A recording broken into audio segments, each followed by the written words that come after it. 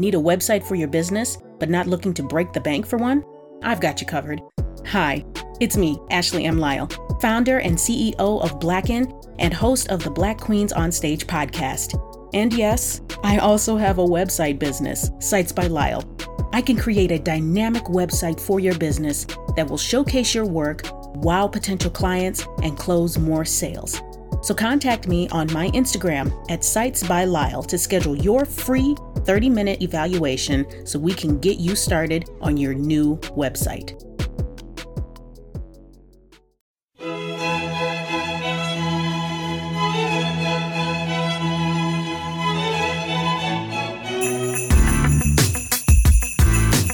Welcome to the Black Queens on Stage podcast, presented by Black Literature and Art Queens Network, where we bring our queens to the stage.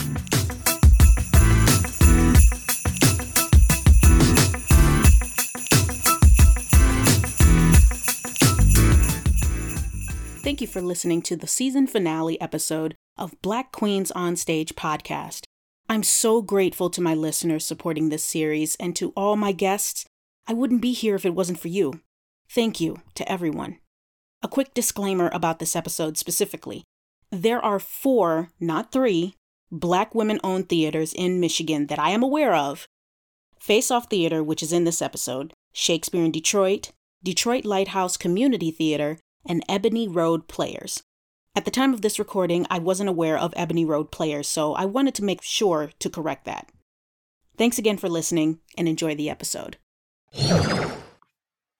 Welcome to the podcast where we honor and acknowledge Black women performers and discuss racial issues within Michigan performing venues.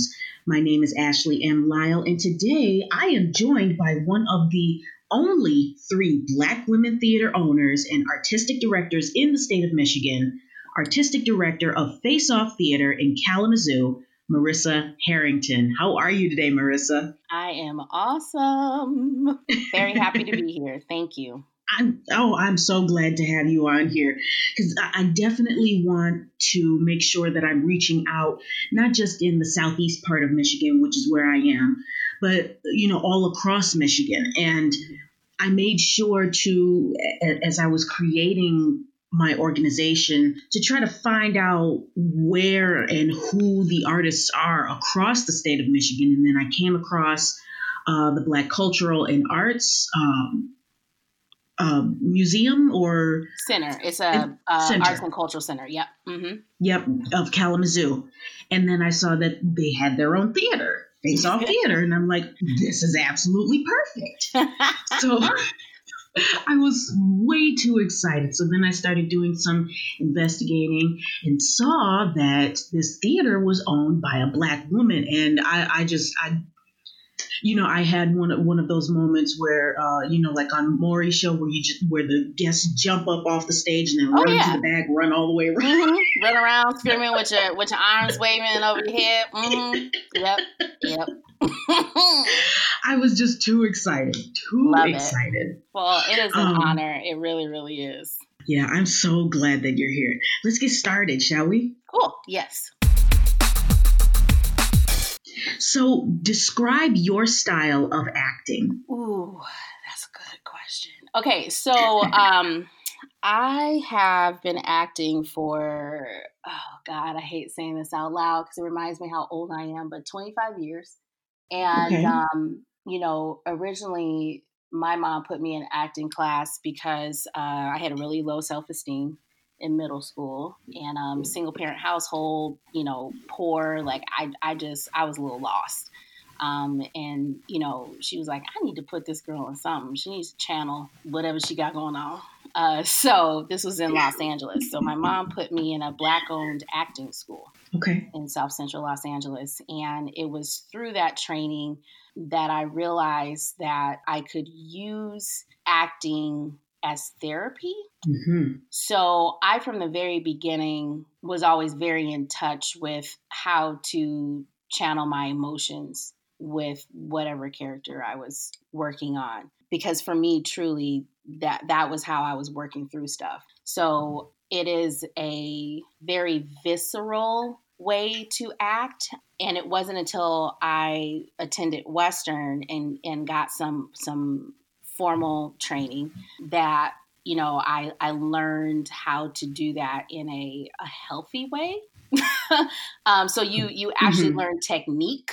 I'm also a dancer. I'm a mover. So when I attended Western, I learned how to use voice and movement and couple that with this kind of like visceral style of acting that I've always been doing to channel characters, to channel emotions of the characters. So then at that point, I'm taking myself out of it and, all my trauma. I'm more disassociated, basically. Like it's still authentic. It's still, raw emotion, but it's not anything that's going to take me 3 weeks to recover from after the show is over, because as Black women, trauma every day, all day. Yeah. Right.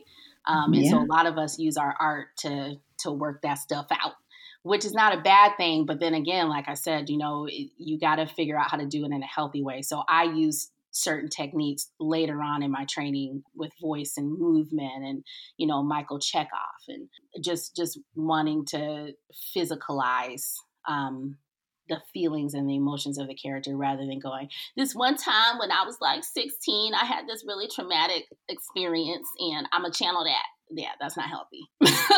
Yeah.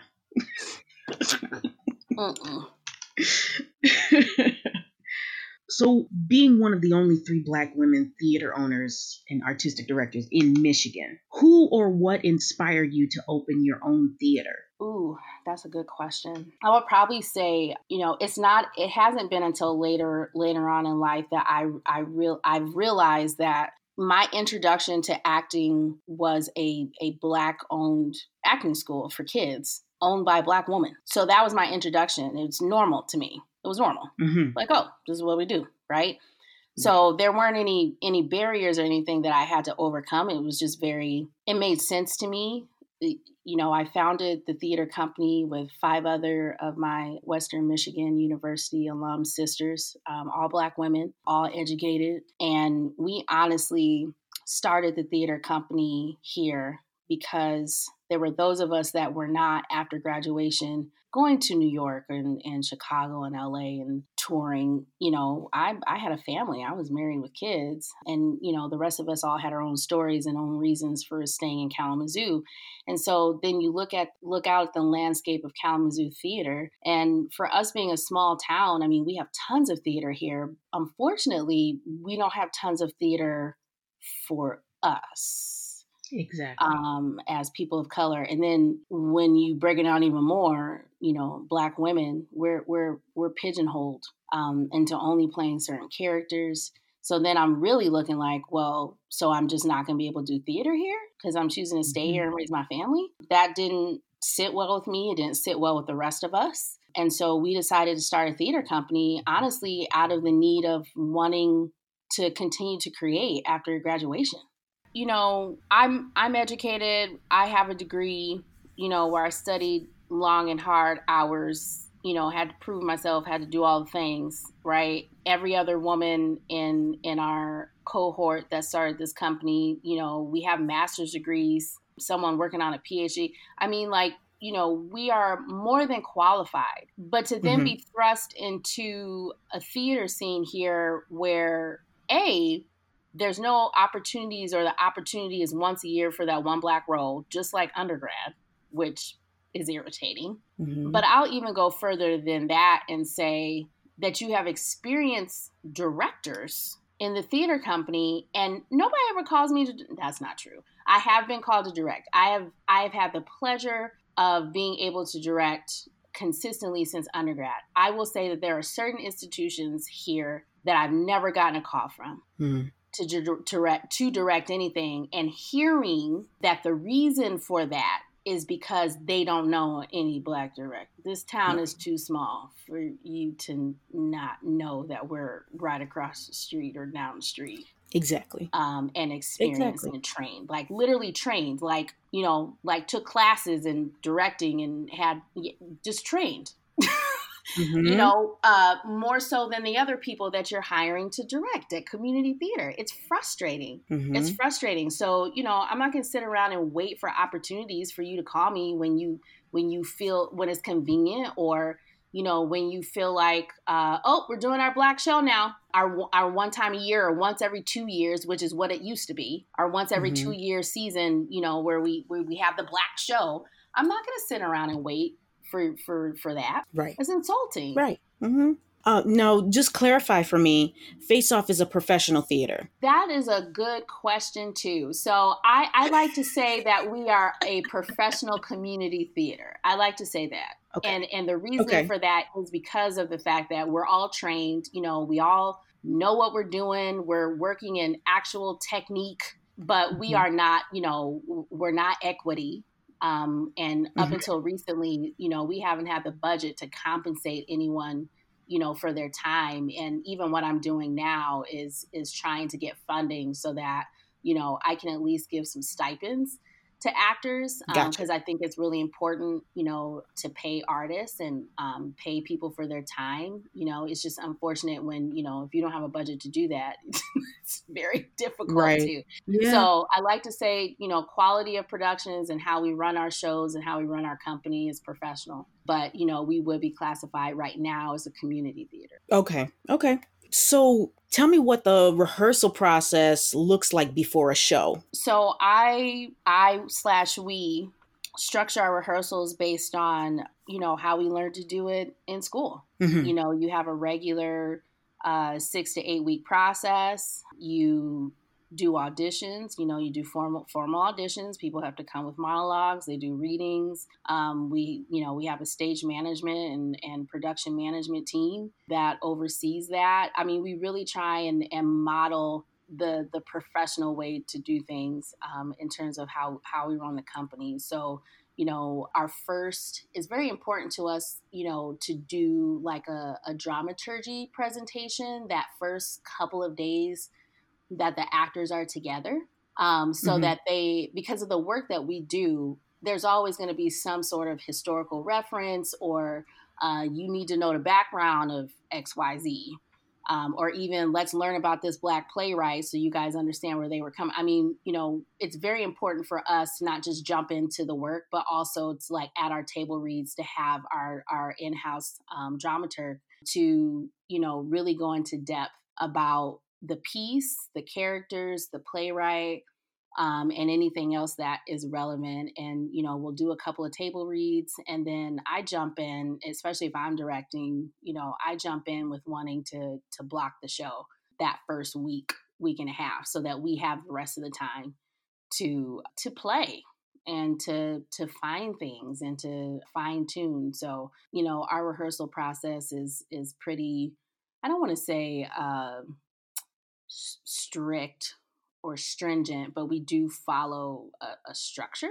You know, our stage managers do rehearsal reports. We just recently, though, you know, we've always been working with, like, you know how we got to work with nothing all the time. You know, we got to pull, like, you know, and I say us, we Black folk, we have to work with a whole, we have to do a whole lot with a whole little, right? So I just now, we've been around for like 5 years, and I'm just now having like a costume person, right? Okay. So, you know, our process has been, you know, let's follow what we know of professional theater, and let's follow what we know about making sure that things are structured. But, you know, I'm also working with volunteers. I'm a volunteer, you know. Right. But directors have prompt books. I mean, we really do our best to make sure that we are incorporating our training into every production. Impressive. And I mean, that's fantastic too, because while you guys are working from a community theater level, you're definitely, you know, performing at a professional level. Yep. And that's honestly really refreshing to know that. Yep. You know, I honestly wish that a lot more community theaters operated in that way. Yeah, and I have, over the years, we have adopted, you know, when we first started, it was rough that first couple of years, because, you know, it started out as like an idea. We were all passionate, you know, all Black women, all like strong personalities, and going, okay, we just want to do the work. We just want to do the work. Yeah. And then we sit back and go, but wait, okay, y'all. So we actually need to have a rehearsal schedule. And, Right.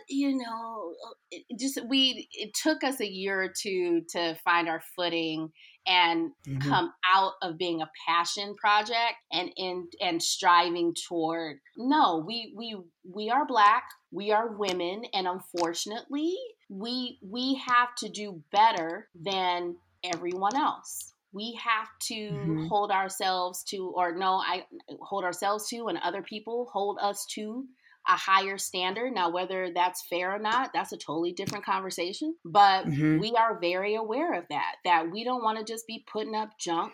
We want the acting to be quality. We want the directing to be quality. We want our rehearsal process to be quality. We're very aware that we can't do what other people do. Right. And so it took us a couple of years to, start building our systems and really making sure that we were working in excellence. Mm-hmm. Yeah. And that's the hard part in regards to theater or any type of art form, where we as Black people, particularly Black women, where we have to make sure that our art is of the highest echelon. It's You know what I crazy. mean? It's crazy. And in the meantime, you're going to, I'm not going to name any names. I'm just going to, in general, say, because I know that we can all relate to this. And then you go to some theater where, if, whether professional or community, that is very highly regarded. And you go sit and you see a show and go, okay, so this is Right. what we consider quality Where today. mediocrity is celebrated. Yes. Yes.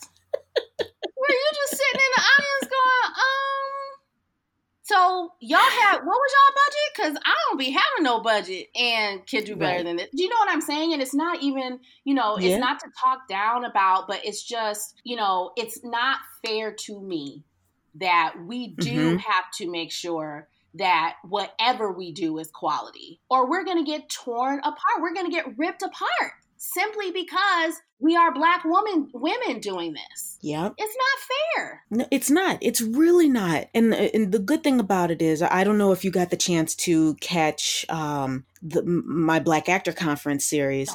No. My friend Dan, he helped me out a lot with this conference, and right now we're still working closely together to continue our message of bringing Michigan theater into an anti-racist moment in its history.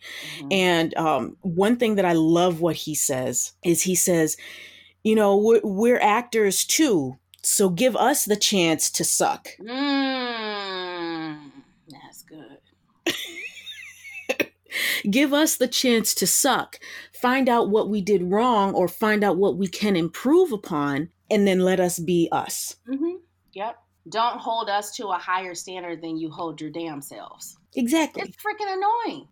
It's annoying. I mean, I'm not gonna lie, not just from, fellow theaters around town, but other artists, other, sad to say, other Black artists in our younger years, where it was just kind of this whole like, well, I'm not gonna work with them because they're unprofessional, or I'm not gonna work with them. Right? Like, we have to have all our stuff together to be regarded as legit, as opposed to what I've worked at a lot of other theaters in town, or with a lot of other theaters in town. I know how they all run. So I've seen some stuff from some other theaters, but you don't see them being picked apart as unprofessional. Right. I feel like that word unprofessional is always thrown at Black folks and Black women specifically at any given moment. Oh, you're unprofessional. I'm sorry, where? How? What am I doing that's not, you know what I mean? So it's just that full transparency in our whole 5.5 years of existence has been the most frustrating. The lack of support, the lack of regard as a legitimate theater company, the lack of acknowledgement that mofos over here actually know what they're doing. It's frustrating. Yeah, it really is. So Tell me what your audience looks like. Do you particularly see more men, more women, Black, white? I'm actually very proud to say that, in my opinion, in our area, we have the most diverse group of audience attendees. That's great. All ages, sexual orientations, race, ethnicity. I mean, we see the gamut. Mm-hmm. And I think it's because our work is based in activism, is based in community discussion. Mm-hmm. And so it attracts the community, like the real community. When you walk into a Face Off Theater Company show, you see Kalamazoo represented. You don't see parts of Kalamazoo represented. So, it's not just all Black audiences. It's not just all white audiences. It's not just all young folk. It's not just all older folk. It's literally everybody. And we are very proud of that. Very, very proud of that. We provide theater for our community. We do provide theater for the Black community. The stories that we are telling are Black stories. We are, right? But guess who else needs to hear Black stories? Right. Other folks. Yeah. You need to see what this Black experience is like. And it's not, not all trauma porn. It's not all, exactly. You know what I'm saying? It's like real people dealing with real stuff, real stories, right? It's not all, oh yeah, let's go see something that's going to reinforce to us the stereotypes that we have already about the Black community. That's not the word that sometimes, but again, I think there's a place for that. I'm just saying that that's not all you see. Do you see the struggle sometimes? Absolutely. Do you see, pain? Absolutely. But you also see pleasure. You also see comedy. You also see music. You also see just what makes our culture, in my opinion, special. You see that. And there are people that are coming to our shows that are seeing that stuff for the first time. Mm-hmm. How do you keep the audience engaged for each performance? And also, do you ever notice like any different energy shifts between who's in your audience? Mm-hmm. Yeah, so I would say it's based on the show, and it's based on, like you said, who's there. So our canon has been very diverse. We've done gospel musicals, and then we did Dreamgirls in 2016. But then we did, we do some Susan Laurie Parks. We use a lot of Dominique Morisseau. Nice. So,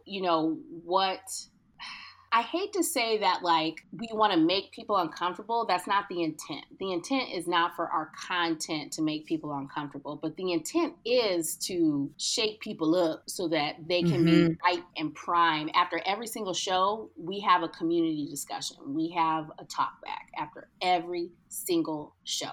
Every single night, every single show, okay? So we do produce shows that we think are going to get people talking. And yes, we have had some tense community discussions. We have had people get all up in their feelings, and I'm fine with that. Because what I don't want you to just come see a show, go to the bar and have some drinks, or go home and have some hot chocolate or whatever, and then completely immediately forget about what you just saw. I don't want that. I want you to leave changed. Okay, so we are very intentional about what we do and what we produce, even with the gospel musicals, which we in the very beginning were like, we're not doing musicals. We're real actors. And then after I did Dreamgirls in 2016, I was really like, I ain't doing no more musicals. Bump this. This is too much.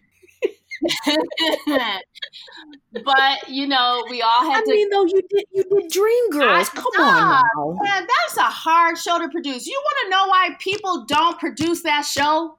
It's hard. It's too hard. It's you gotta definitely have the money for it. That's number one. Musically is hard. Yeah. Because you cannot have costumes. That's what killed me. I was like, wait a minute, let me get this straight. So in this one scene, we're in a totally different decade and city, and then like 2 seconds later, I gotta switch the decade and be on the other side of the country with like 30 seconds of it. Okay. That's why it was a movie. That should have been a movie. Like, producing that as a play is like, anyway. So that's my rant. Scene changes. Oh, it's ridiculous. Okay, so that's my rant about Dreamgirls. It's just too much. So after Dreamgirls, I was traumatized. I was like, we ain't doing no more musicals. I'm not going to do it, right? And then, you grow up as an artist, and then you go, okay, I see a place. I see where, especially with trying to get the Black community specifically to come out to the theater. Like, I want my people in the theater, which means that we got to have at least that one slot in the year where it's a play with music. We have to, because we want them here. We want them in the building. So, I had to suck it up, and I'm glad I did. So for the past couple of years, we've been producing what I don't like to call them musicals, because I don't think that's what they are. They're plays with music. Mm-hmm. Right. But they have a story. That's always important to us. Like, what is the story? What is the story we're trying to tell at this time in the community, right? So, we did Mahalia a couple of years ago. This year we did Crowns, right? Okay. And Crowns is about the hat culture in the Black community, which a lot of people don't know about. A lot of people don't know that there is a You said hat? The hat culture, the Southern, like the Southern hat culture. No, it's not even just Southern. Like the crowns, the women wearing the hats to church. The church and hats. What it means. What does that mean? Why do we do it? Right? And so, there's story there, and there's lessons to be learned. And if I'm saying, okay, that's fine, let's do a play with some music. It has to really be something with some substance, because otherwise I'm not just going to do it to do it. I'm just not.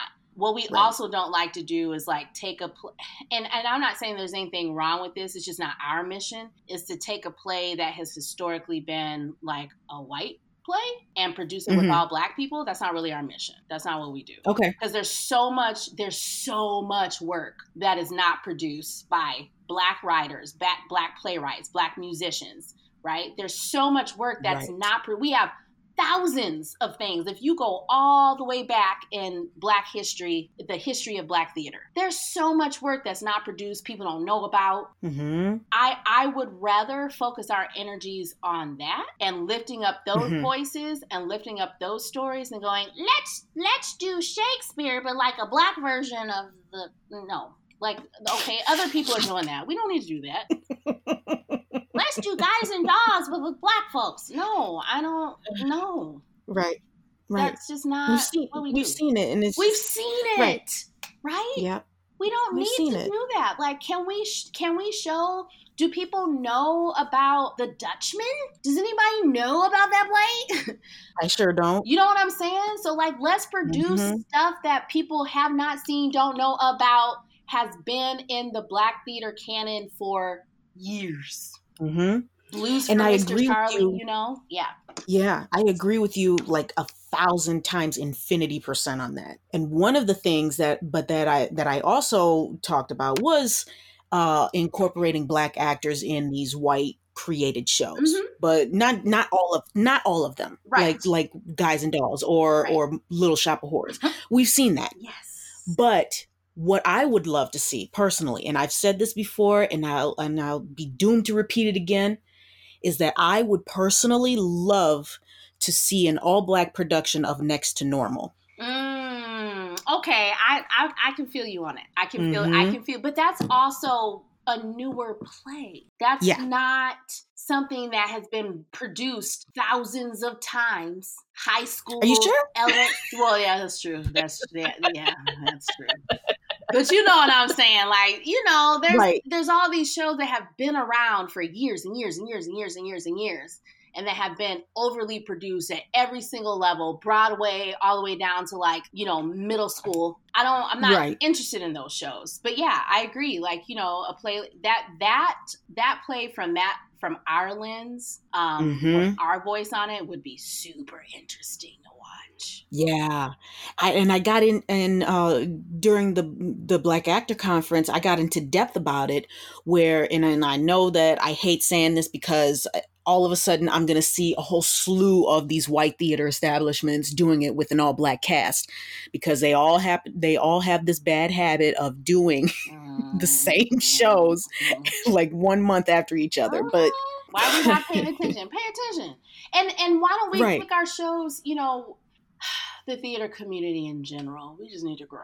Right. Because like I cannot tell you how many times I have seen Mamma Mia by 13 or 14 different theaters all 1 month after each other. It's freaking ridiculous. In the same season. Can we choose nobody our shows needs to see Mamma Mia based on like what's going on in the world? Or like, what's the rhyme and reason between the choosing? What circulates? Mamma Mia, Oklahoma, Grease, Shrek. I'm a huge musical theater fan. Yep. Huge musical theater fan. And surprisingly enough, Next to Normal is not one of my favorite musicals. Interesting. Okay. It's not. But I respect the show highly because of the message that it has. And I think with the message that Next to Normal has, it stands to constantly be not repeated, but portrayed amongst the mass. Because mental illness is still stigmatized. Yes, it is. And then it's even worse within the Black community. Because we still have we have our elders that still say, just pray about it, it'll go away. No. Yes. So with having a show like Next to Normal, where this woman is breaking down and, her daughter doesn't know what to do. She's going through something. Her husband's going through something. I mean, shit. So let me ask you this. Is there anything, though, in the Black canon that has that same type of thing? As far as I know, I don't know. Because I would say that anything, in my opinion, August Wilson could touch on those topics. I would also say that depending on how you read it, For Color Girls, definitely, in my opinion, touches on mental illness. Are you kidding? Yeah, you're absolutely right about that. So, I think that as an artistic director, when I'm helping the company shape these conversations about what our seasons should look like, even like looking for plays, as a whole company, we all research. We will research plays that have been done or not been done and all come together and have full conversation, like a full conversation. We poll it, we survey each other. I mean, it's this whole thing. Because it's very important to us to be putting out relevant work. And our dramaturg is also kind of like our season. She's the one that like helps direct the conversation about the season and, giving her own insight and input into that. But like going, okay, we want to do a show that addresses mental illness. What is in the Black canon? Challenging ourselves to find it. We want to do a show about Black people in the military. I'm just pulling stuff out of my butt. But you know what I mean? Like, find it. Right? There's a show out there about Black police officers. And what does that look like? That almost made it to our season for this upcoming year. It's just too fresh, though. It's too fresh. So we were like, let's maybe do this next year. So I think that there are plays that are written for us and by us that addresses whatever you can think of, whatever you can, interracial relationships. I mean, there's plays about everything written by Black folk. Yep. Absolutely. Stick Fly. Stick Fly is a play about interracial relationships. And like, what does that look like when you bring a white girl home? Right. It's just who's coming to dinner. That's all it is. Well, it's written by a Black woman, so I'd rather do that. Then guess who's coming to dinner? You know what I'm saying? Right. So, and one of the things that I definitely talked about was the show Ragtime. Yes. And I swear to God, I have a love-hate relationship for it. Yep. Yeah. Because, you know, it plays a lot on white saviorism. Yes, it does. And there's a lot of lack of respectability for the actual message in the show. And a lot of theaters just don't get it. I saw 2 productions last year where, see, that's what I'm talking about. They like 1 month after each other, where one theater had only 10 Black people in their cast, and one of them was a white girl that just happened to be extra tan. And then another theater that only had 6 Black people on their stage. And the theater that had the 6 Black people on their stage, they didn't even get enough rehearsal time. What you mean? Exactly what I mean. They did not get enough rehearsal time. They didn't get as much rehearsal time as their white counterparts. What? Exactly. And this is the garbage that I'm talking about.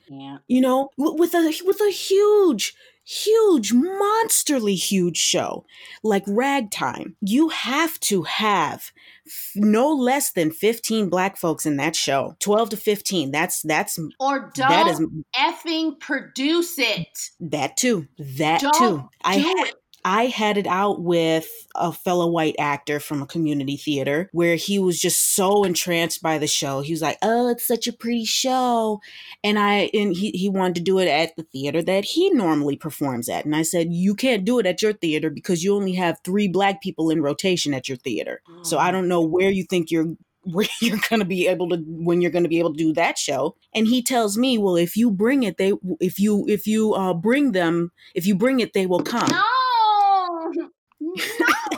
I told him absolutely not, because that's not my job as an actor. Ooh, say it again. That is not my job as an actor to bring other actors into your that theater. establishment. That's okay, the job. So let me ask you a question, because since COVID and since all of these protests, there has been a large conversation going on around the country in the theater world, calling out theaters for this very thing. The theater world in general in this country being non-inclusive, lazy, unimaginative, boring. I mean, just everything. Racist, microaggressions. I mean, just all the things. Yeah. So my question to you is, so at what point, because this is what I struggle with, you know, wanting to work at other theaters. At what point do you protect yourself as a Black artist and say, I ain't even going to subject myself to this? Or do we try and change it I've from already the done that. Yeah. I just, you know. I've done that twice already. I was asked to read, to do a Zoom read just recently. And the story was described to me, and just based off of the story, I was just like, nope, it plays on white saviorism. I'm not doing it. Right. Nope, sorry, can't do it. And it was a theater that took 3 weeks to post anything on their social media regarding Black Lives Matter, and they just finished having a Black show. Yep, that sounds familiar. So I said, no, absolutely not. I'm not doing it. And then as far as like changing it from the inside, that's what my Black Actor Conference was for. Okay. To gather the Black actors that I was able to get in contact with and talk about the crap that we have gone through. Right. You know, and as I was telling you before we got on here, my friend Dan and I, we are actively working together right now to work with theaters on how to move themselves towards an anti-racist Michigan theater. Because it's needed. I agree. I guess I'm not, this is jacked up because I'm not a pessimist like in life. I'm 100% a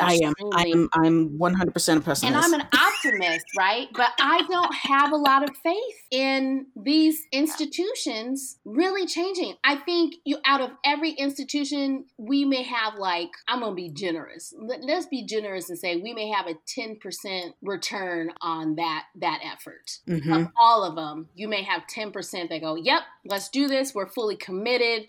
Let's do the hard, because it's hard work. It's hard work to take your institution that has been around, you know, some of them almost 100 years, Mm-hmm. racist for your whole existence, and to fix it. That is hard work. And I'm sorry, I don't care. There are a lot of people that call themselves allies that are not, because they don't want to do that hard work. They want to talk it, but they don't. But they can't walk it. They literally cannot they can't bring themselves to do you just default all the time to, we're just going to put it out there and we're going to put this, diversity statement on our audition notice. And dude, why do you think that that's the only thing that you need to do to absolve yourself or to make yourself an anti-racist institution? A diversity statement? Yep. That's not going to do it. You got to do the work. You got to find your Black actors. I have this same issue with another community theater that I'm nearby. They are literally right down the street from two Black cities. All you have to do is just get on that main road and just drive straight down to go to their community center and put something up saying that you're looking for Black actors. It's not that far. You're literally only 3 miles away. So you mean to tell me that from a city and 3 miles away from your establishment, you cannot find Black actors? That's a bunch of crap. And I'm not here for it. I'm not here for that performative ally bullcrap. I was just about to say performative. And I will even go farther than that. I will go farther than that and say that the work is in the systems of your organization. Mm-hmm. If the systems of your organization from top, so from your board to your executive director, to your artistic, your staff, your creative staff and team, if there is not change from the very top, and I mean having everyone on board with being anti-racist, I mean having full representation from the top of the community, of the community, have diversity, there's going to be no change, because Black folk are not going to come out to audition if they don't feel safe in your space. Thank you. They are not. I don't give a flying flip if you do give out flyers down the street in the Black community. They still not gonna come. You know why? Because they don't feel safe. Mm-hmm. They're not looking around when they get to that audition, when they go on your website, when they look at your past seasons. They're not gonna see themselves. Yeah. They're still not gonna come audition. And then it's this whole this is where I get pissed. Because then it's this whole we tried and then they didn't come out. So, I don't know what you guys want us to do. You're fake. That's exactly. That's why you're fake. You went and put out flyers and you think you did your job. You did a little diversity statement on the audition notice and you think you did your job. And then when Black folk don't come out, then you go, see, this is why. Mm-hmm. It's not a safe space, man. It's not. Yep. You think you patting yourself on the back, thinking you're doing all this work. You feel like your institution is full of liberals. So we're all on the same page, right? We're all on the same page of equality.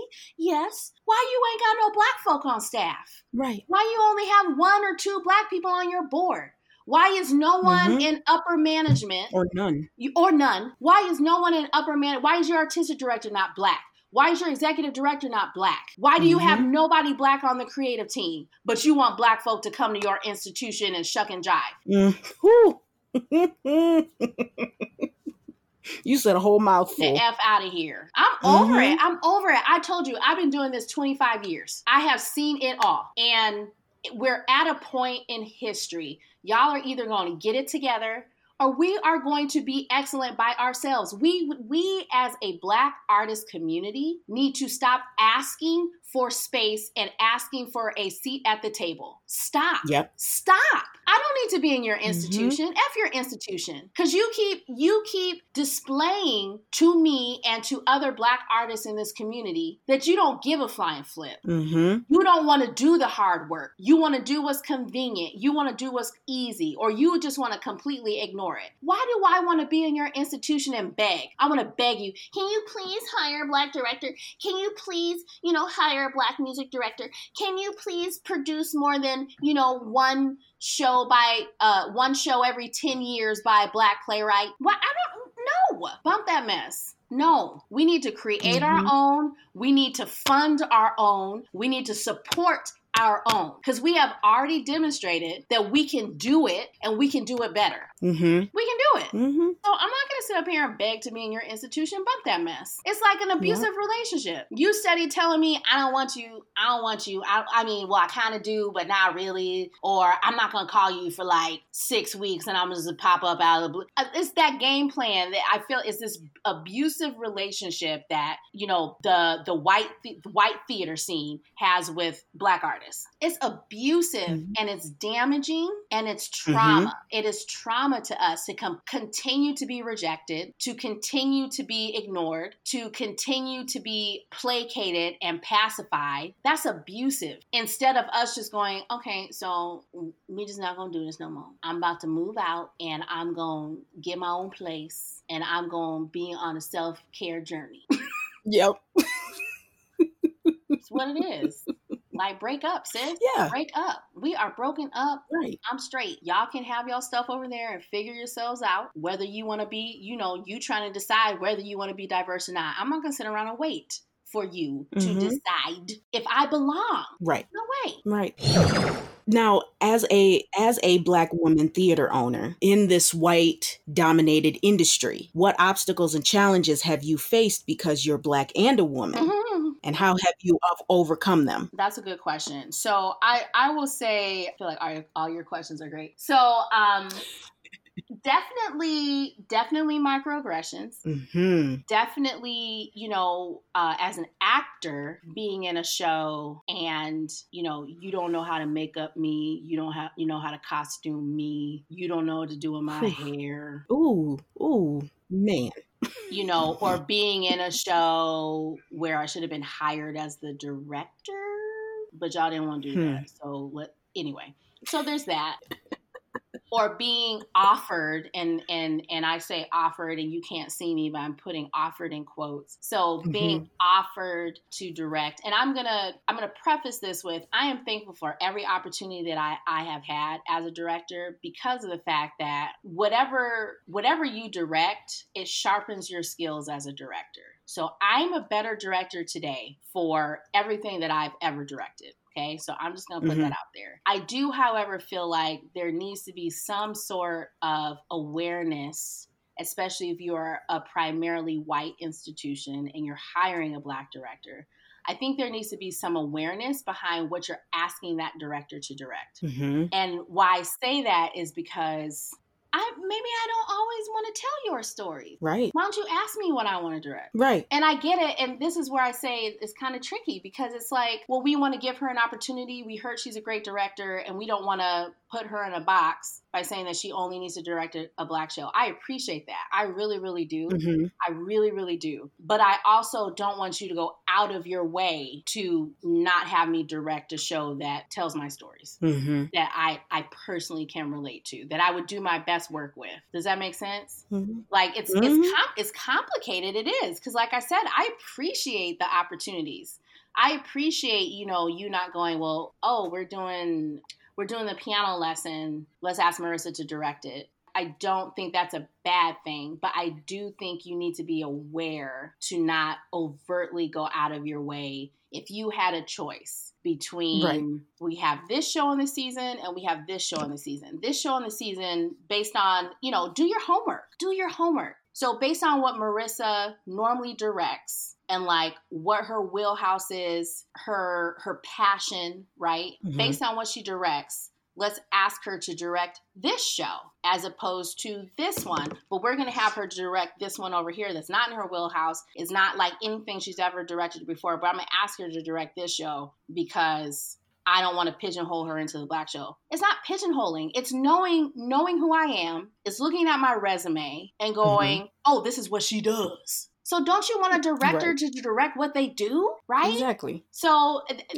that's the, you know, there's been those kinds of challenges as well, to where I'm just like, if you had a choice, you know, or ask me. I feel like I'm at that point in my career where, you know, you don't have to assign me a show. Ask me what I want to do. I've earned it, you know, so treat me with the same level of professionalism that you would anyone else. and ask me what I want to direct. Mm-hmm. You know, just because you already have, you more than likely you would already have in your mind of what show you've been dying to direct yourself. Yeah, I pay my dues. You know? I pay my dues, and I get it. I mean, what happens here is that, you know, and I'm not gonna lie, as a theater company, we do it too, where we choose our season and then we choose the director. I get it. Mm-hmm. I get it. But why don't you go, hey, here's our season. We'd really love to have you as a director in our season. What do you want to direct? Mm-hmm. I feel like I've earned that. Yep. You know, so just not being given the professional courtesy to do that, you know. Right. But again, I'm not even saying that in a ungrateful way or in a I'm upset about it, because I'm not. It's just it's another layer of, this is where we need to grow as a theater community. We need to grow in that. You know, how much professional courtesy do we give our fellow Black actors and directors and producers and designers? How much courtesy do we give them? Do we give them the same courtesy as we give everybody else? Right. You know, so it's just asking for that. So I've had challenges with that. I would probably say also, you know, the overarching challenge is just not even being considered. I'm not even on your effing radar. You know who I am. You know where to find me. You know what I've done. And I'm not even given the professional effing courtesy for a phone call. Right. That's the biggest thing. That right. Right. Now, let me ask you this, because I have this starred on my document to make sure to ask you this. And it was something that that was constantly explored in my Black Actor Conference series. So as one out of the 3 Black female identifying theater founders and artistic directors, the others being Sam White of Shakespeare in Detroit, which is an equity union theater, and Ladine Lewis of Detroit Lighthouse Community Theater, which is a 501c3 community theater. You know very well how racist Michigan theater can be. So how do you think Michigan theater can move forward towards being anti-racist? Like I was saying earlier, really pick apart your institution, pick it apart. And that's going to be hard. It's going to be hard. It's going to be painful. Anti-racist work is painful. I think people have this idea in their heads that, I don't know what they think. I really, really don't. But you're literally deprogramming yourself. That's painful. Yeah. Right? Anyone that's ever been to therapy knows that don't feel good. Change doesn't feel good at first. Right? It takes sacrifice. You're going to cry about it. You're going to scream about it. You know, there's going to be arguments. It's hard, painful work at first. And then you get on the other side of that and you have something great. And you have something special. And you have something that is representative of the community and is not creating trauma for Black artists and other artists of color. So, you know, you have to start that work from the top. You have to examine your board. You have to handpick those people. You have to do a strategic plan with becoming an anti-racist institution as the main goal, and give yourself 5 years to do it, because it's going to take some time. But do the work. Do the work. And for real. And that's why I mentioned a strategic plan. I have sat on many, many boards. I know how this works. That's why I said do it for real, not performative. Hire a Black consultant to help you develop the strategic plan and consult you through that mofo to go, hey, here's our organization. We're going to pay you to help make this an anti-racist organization. And I guarantee you that consultant is going to be, okay, so we need to fire everybody and start over.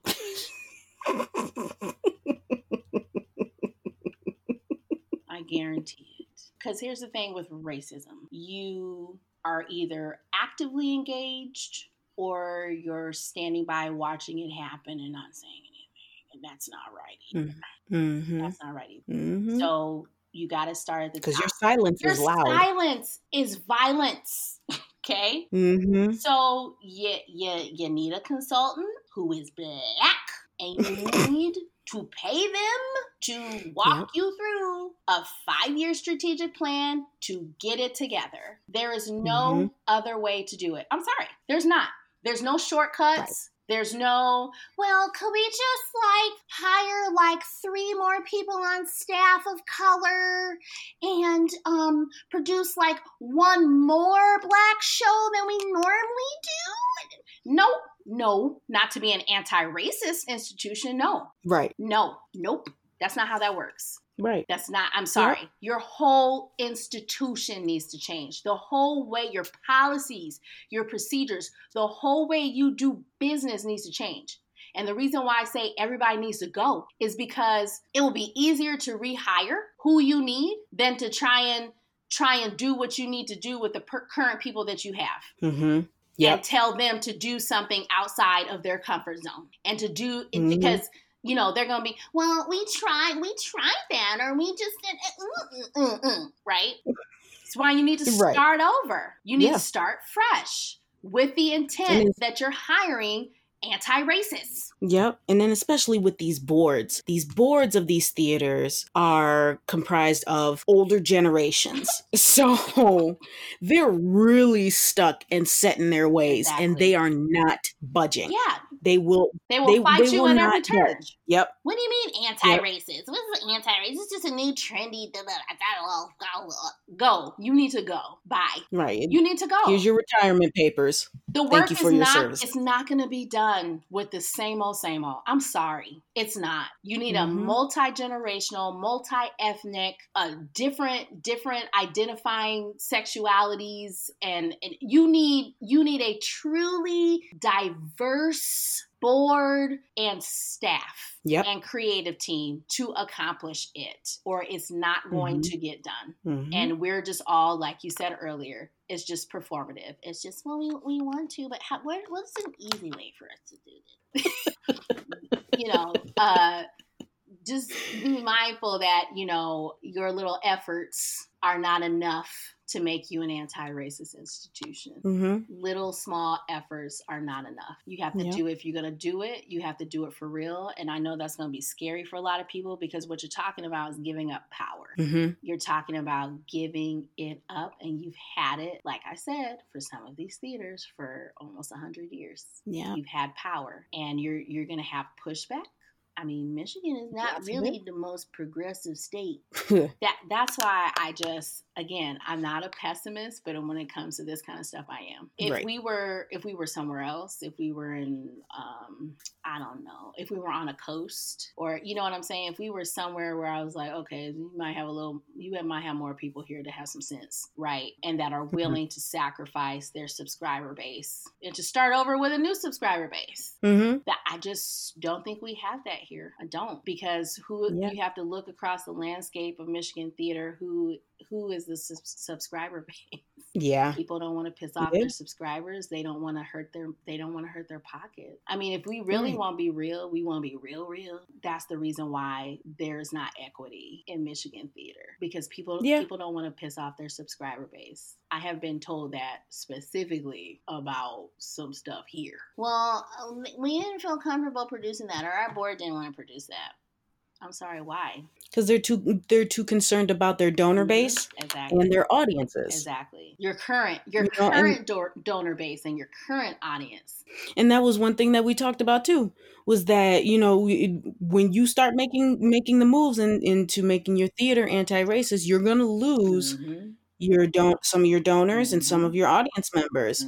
And to that's good, because if they're not comfortable enough to see diversity on their stage and to see the anti-racist work that the theater is doing, then they don't deserve to be in your theater or a part of it. But you don't really believe that. So that's why y'all not really committed to this work. Right. That's real talk. So how do you keep your mental health in check and keep your self-performance ready? So my family keeps me very stable. I have 3 kids, 11, 6, and 8 months. Oh, goodness. Oh, yep. So I would say my family, because, you can't be crazy when you got 3 little kids looking at you. I mean, you could, but that wouldn't be productive. So I can honestly say, I'm saying this because before I became a mom, I did struggle a lot with anxiety and depression. Mm-hmm. And coming from, evangelical Christian background, therapy was not a thing. So I can honestly say that, becoming a mom is what gave me the motivation when I had my daughter, the 11-year-old. She gave me the motivation to get my mental health together. Because I was like, I'm not going to pass my stuff on to you. I'm not going to do it. So, I started therapy. Meditating and just all the things. And then, also realizing how to use my art to work through the stuff too in a healthy way. So it was a combination of all those things. And none of that has changed. You learn and you grow not only as a person, but I've learned and I've grown as a parent. And so, continuing with like my own mental health and self-care, because what we're doing is hard. It's hard work. It's hard work. It is fulfilling and awesome, but it can take a toll.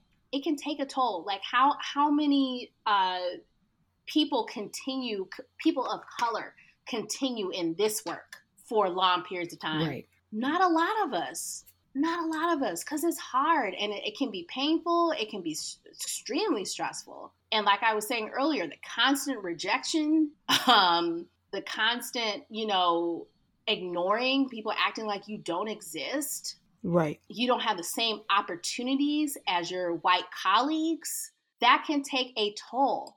And so I was just telling a young lady this the other day, she's in college now, and encouraging her about this profession. And I said, self-care for you is going to be paramount. And I also said, you're going to have to find a way to take all of the no's that you're going to get as a Black woman, take all of the no's and turn them into your own yeses, whatever that looks like for you. Mm-hmm. Because I think that's why I'm still doing this after 25 years. Right. Is because I was like, oh, you told me no, that's cool. I'm gonna go over here and do my thing over here. That's fine. You don't want me, that's cool. So yeah, I think, just knowing to take care of yourself, find whatever, for me, it's my family, but find something that can stabilize you outside of theater, outside of the art. Right. Mm-hmm. And to understand that, you will have tough moments, you will have rejection, but how to flip it. It's all about your mindset. Mm-hmm. I like that answer. And and shoot, he's not listening to me, but I also can't neglect to give a shout out to my husband, because he has been my ride or die. He's the reason why I was able to like go back to school and get my gosh darn degree and have, all these nights where I wasn't home because I was in rehearsal or performing. And he's home with the babies, right? And still, I have a wonderful partner. I can't ignore that. I can't deny that. I would not have been able to accomplish all the stuff that I've accomplished in the past 10 years, without a great partner. So that has also been probably the key to my success. And he's he's a Capricorn. So we're the complete opposite. Wait, what's the opposite to Capricorn? I'm an Aries. I'm crazy. I'm like fire all day. It just like I'm just woo. I know I'm a lot. I know I am, and I embrace that. In my 37 years of life, I know it. I know, and you throw in there like being from South Central, so I got a little bit of like edge too.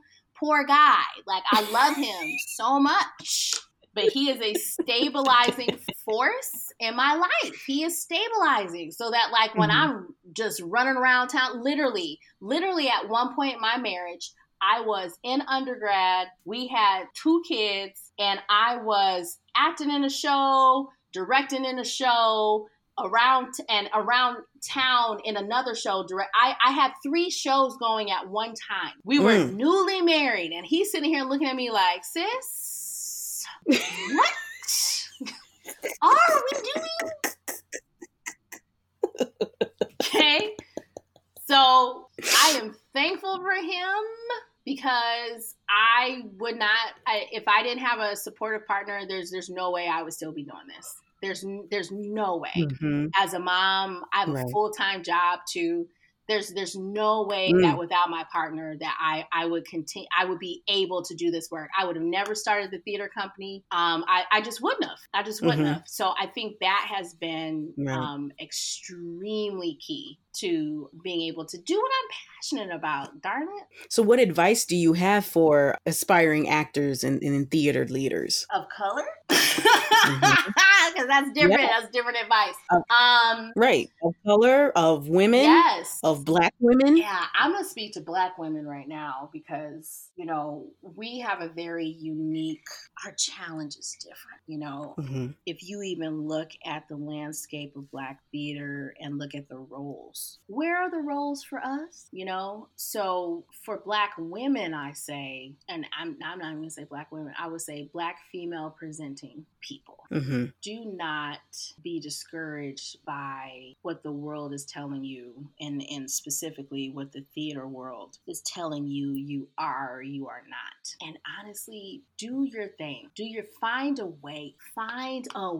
Like you're doing this podcast. Find a way to do your thing, and do not wait for anyone to give you an opportunity, because it's not going to come. So whatever your thing is, if it's costume design, if it's performance, if it's scenic design, if it's stage management, work yo stuff, sis. Work whatever, work it. We have all been taught how to work it, right? Mm-hmm. So do what you need to do to get where you need to go without compromising who you are, without compromising your talent, and without compromising, I would just say without compromise, because I don't feel like we need to assimilate to be successful. Mm-hmm. Do not. Don't feel pressure. Exactly. Either. Don't feel pressure to. If you're in a situation and you feel like, okay, so in order to move up here, I need to be this way, or I need to act like I'm okay with this, or, you need to re-examine your priorities, and maybe you don't need to be in that space. Right. So my last question for you, and I ask all my guests this, and it's called the Queen's Request.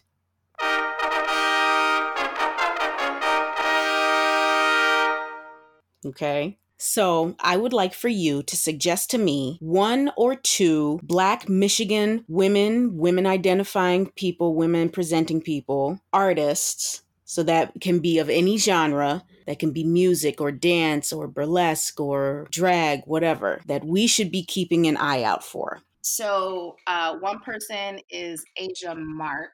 Asia Mark is in the Detroit area now, but Asia went to Western and is currently a performer with Universes Theater, but also I think she's done some stuff with Detroit Shakespeare. But if you want to talk about like a multi-talented, multifaceted artist, because she sings, she dances, and she's just extremely talented actor. Asia is just the whole package and then some. And I really think she's going to do some great things. One of my founding company members, her name is Tanisha Pyron, also, just a phenomenal, multi-talented artist. Tanisha's still in Kalamazoo with me, but Tanisha has always been the creative, I don't know what the term is, but it's her mind, the way that she sees the work, she sees it because she's also a photographer, like a phenomenal photographer. She's an artist in her own regard in that way as well. She sees pictures, she sees images with her work. And so as an actor and as a director, her work just blows your mind because you're like, how did you come up with, she's so talented, so freaking talented. So her name is Tanisha Pyron. the last person I will lift up is, there's so many people, I want to lift up everybody. The last person I will lift up is Janae Travis, who also is a founding company member of Face Off Theater. She's currently in Ohio receiving her master's in fine arts degree. But Janae, same thing with Tanisha, actually all three of these ladies, you know, at Western, Western has a phenomenal theater department. So I'm not at all speaking disparagingly of Western, but just, I would say higher education in general can be very difficult for Black women. And how we all responded to the difficulty was A, to work together, and B, to just kick ass. And Janae was my first introduction to Western theater because she directed me in a show. And I don't know how many years Janae's senior I am, but I'm much older than Janae. And Janae had me in rehearsals like, okay. Like she knows her art, she knows her craft, and then she also knows how to pull it out of other people and inspire others, especially other Black women, to like do this. She is an extremely powerful motivational speaker. She's evolved recently into like a spoken word artist as well. She's a powerhouse. That's the only way I know how to describe her, is power. She's powerhouse. So Janae Travis is definitely another person that, you know, everyone should be keeping their eye on, because she's going to do great things. She's going to do really, really great things. All three of them. And every single person in my company, like I'm very fortunate.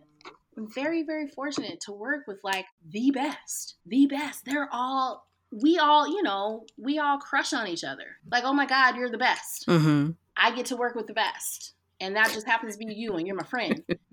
Every single last one of them. So I just encourage people, you know, to just go to our website and check out, or our Facebook page, and just check out who's in the company and who our founding members are. Because we have been graced with some powerful, talented women. Yeah, well, go ahead and promote the website and your social media. What are the handles for it? Absolutely. So our website is faceofftheater.com, and our handle is just, you know, if you're on Instagram, it's at faceofftheater, and we spell theater with an R-E. And Facebook, if you just, you know, search Face Off Theater Company, you'll find us. We're all over the place, because that's how we sell tickets. We don't have like a traditional, like, you know, marketing and ticket system. We're kind of grassroots in that way. So we're all over social media.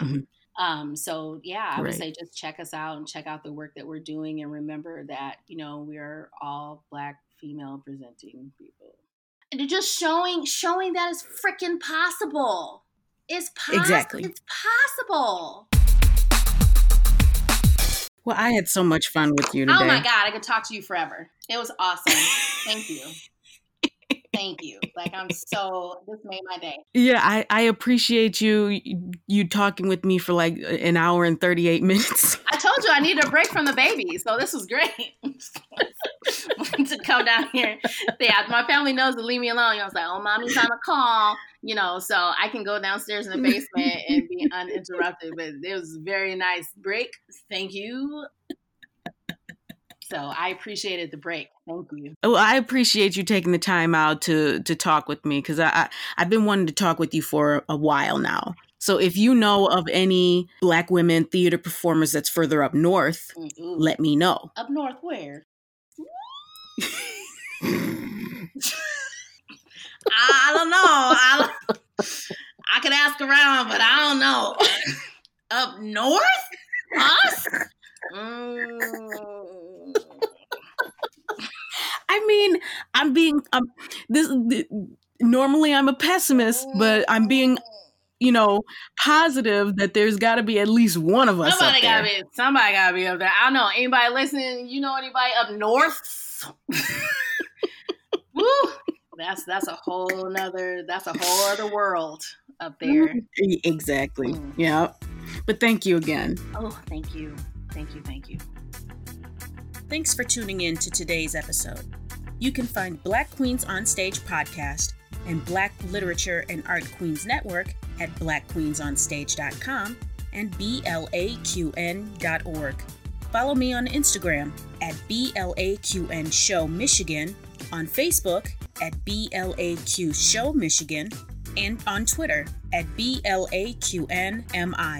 You can find all this info in the show notes. Please rate the show and leave a review on Apple Podcast or on Podbean to let me know what you think of the show. Thanks again. Until next time.